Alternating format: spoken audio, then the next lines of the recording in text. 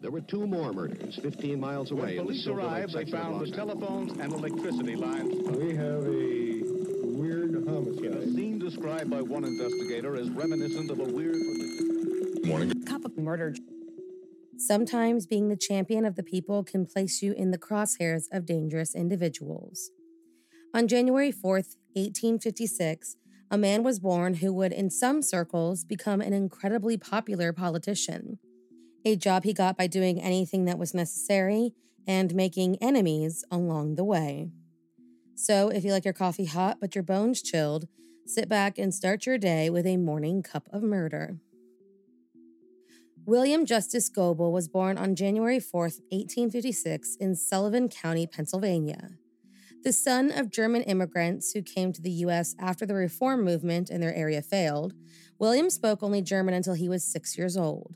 After a stint in the Union Army, William's father moved the family to Covington, Kentucky, where, the second largest city in the Commonwealth, a thriving German and Irish community resided. Given new opportunities, William was able to receive quite the education, and after graduating from the law school of the Cincinnati College, he was invited to work at the firm of ex-governor John White Stevenson. Through this man, William gained valuable connections, and considered a man with an excellent legal mind and sound values, he became acquainted with some of the Democratic Party's key players who welcomed him with open arms. At least, at the very beginning, they did. Becoming something of an expert on contracts, corporations, and the railroads, William began to notice how big businesses seemed to circumvent their responsibilities and put profit above their workers because there were no state laws regulating employment practices. So in 1883, William began his own practice and started taking on corporations and railroads, specifically the Louisville and Nashville Railroad, L&N, which at the time was the largest rail network in Kentucky. Hoping to help the overworked, underpaid, and mistreated railway employees, who now came to him for help, William also took on the cases of widows who tragically lost husbands in wrecks. Successfully defending the individuals arrested for supporting the workers' strike in 1894, William not only waived his own legal fees, but paid their bonds, and hailed as a hero, he gained notoriety as the, quote, poor man's lawyer and the, quote, champion of the common man. Over the course of 15 years in this line of work, William Goebel never lost a case. Just 30 years old at the time, the staunch Democrat not only earned himself a hell of a lot of respect, but made a fair share of enemies along the way. Described as not particularly, quote, genial, William would only greet those he considered friends with a handshake and simply seemed to ignore the others. Never linked romantically and later becoming the only governor of Kentucky who never married, journalist Irving S. Cobb claimed, quote, I never saw a man who physically so closely suggested the reptilian as this man did. With others commenting on his, quote, contemptuous lips, quote, sharp nose, and, quote, humorless eyes. Despite being a poor public speaker, William's work and intellect spoke for itself, and in 1887, his political aspirations came to fruition when he won the election for the Kentucky State Senate. Mind you, this was a time where Democratic power was beginning to decline, economic conditions were poor, workers' wages were unfairly low, taxes were incredibly high, and many, like the farmers, found themselves in a ton of debt. Campaigning on a platform of railroad regulation and labor causes, during his first term as senator, the State Railroad Commission increased to over $3 million tax evaluation on the property of the L&N Railroad. And when a proposal from pro-railroad legislators in the Kentucky House of Representatives to abolish their railroad commission altogether was passed, William was placed on the committee formed to investigate lobbying by the railroad industry. Uncovering significant violations, he also helped to defeat the bill in the Senate, and as a result, his popularity only increased and paved the way for his re-election in 1889. Brokering deals with fellow lawmakers and his willingness to break those deals when a better one came along earned him the nickname William the Conqueror, and in 1890, He served as a delegate to Kentucky's 4th Constitutional Convention, which produced what is now the Constitution of Kentucky. Though he showed a little interest in participating in the creation process, he did secure the inclusion of the Railroad Commission in the new Constitution, and according to the sources, quote, used the Constitution as a vehicle to enact laws which he had not been able to pass in the more conservative legislature. Winning another term in 1893, by the following year, William had been elected as the president pro tempore of the Kentucky Senate. Though most of his focus seemed to be on the railways and its workers, he also fought for schools, pushing for improvements, and rallied for women's right to vote for school board members and serve as school trustees and as members of the Board of Education. He also favored regulations for doctors, restrictions on convict labor, pushed for better prisons, free roads, and for the rights of Kentucky's Black citizens. He also blamed Republicans for practically everything wrong in the world, and even some Democrats started to fear his influence. He was a champion for the voters, but an enemy of the ex-Confederate ruling class. And, much to their dismay, he just kept getting reelected into office. One of the many bills pushed forth by William Goebel was the one that reduced the toll charges on Covington roads that were owned by a corporation. Great for citizens, but horrible for the corporation. One of these men, ex-Confederate colonel, businessman, and banker, John Lawrence Sanford, was furious when the stock he owned in the corporation basically became worthless to him. So, in an act of retaliation, John blocked William's chance at becoming a judge on the Court of Appeals.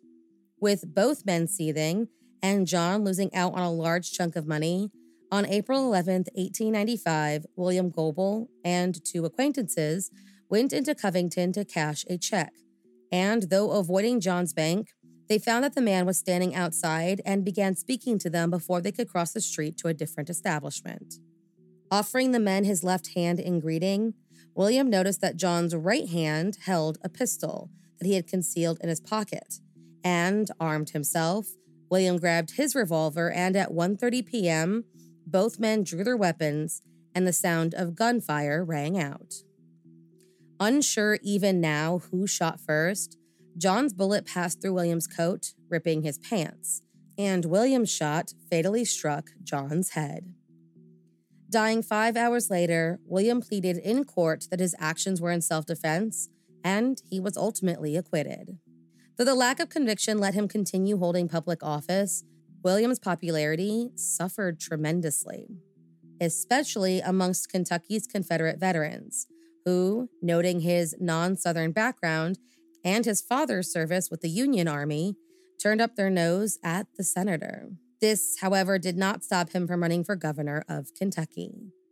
After putting a pause on running for public office and instead devoting his time and energy to obtaining control of the political party machinery in his county, managing to place, quote, his men in various offices and county governments, William set his sights on the fight to become governor along with 2 other opponents, Parker Watkins Hardin and William Johnson Stone.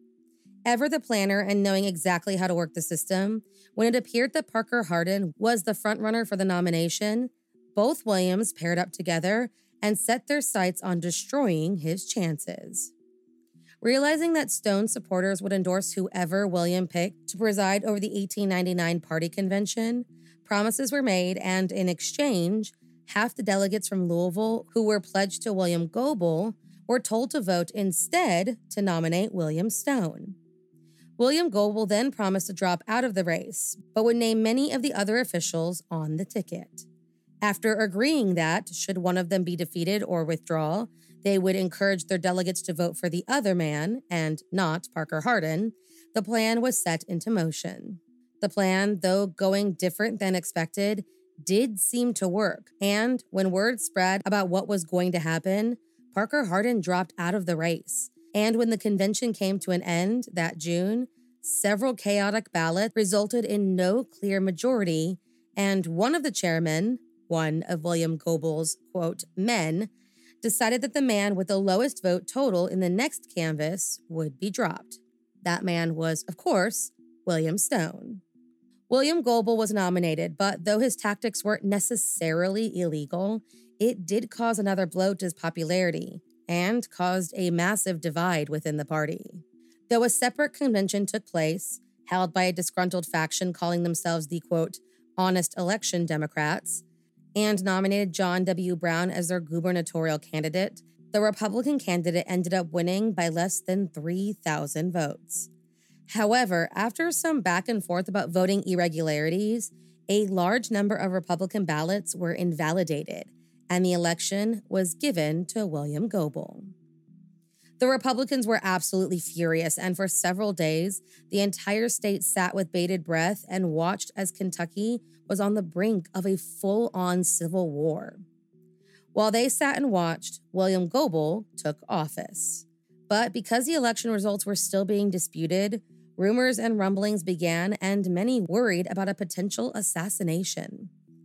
Those worries came to fruition when, on January 30th, 1900, William Goebel, flanked by 2 bodyguards, walked into the old state capitol, and, though reports vary on the exact chain of events, 5 or 6 shots were fired from the nearby state building, and the newly elected governor was shot in the chest. The militia were called in, and the General Assembly was called into a special session as William fought for his life. With both Democrats and Republicans claiming authority, causing quite a mess in the process, William, the day after being shot, was sworn into office as governor, and in what would be his first and only official act, he signed the proclamation to dissolve the militia. Despite the care of 18 physicians, after just 3 days in office, Governor William Justice Goebel died on February 3, 1900. He is the only American governor to ever be assassinated while in office. It was later ruled that the General Assembly had acted legally in declaring him the winner of the election, but after his death and an appeal by the Supreme Court, William's lieutenant governor, J.C.W. Beckham, ascended into governorship. In the end, everyone charged in connection with the murder was either acquitted or eventually pardoned. The name and identity of his assassin remains unknown. Thank you for joining me in my morning cup of murder. Please join me again tomorrow to hear a terrible thing happened on January 5th. Don't forget to rate and subscribe and let me know how you like it. If you want to help support the podcast, there's always Patreon or just sharing it with your true crime obsessed friends. And remember, stay safe.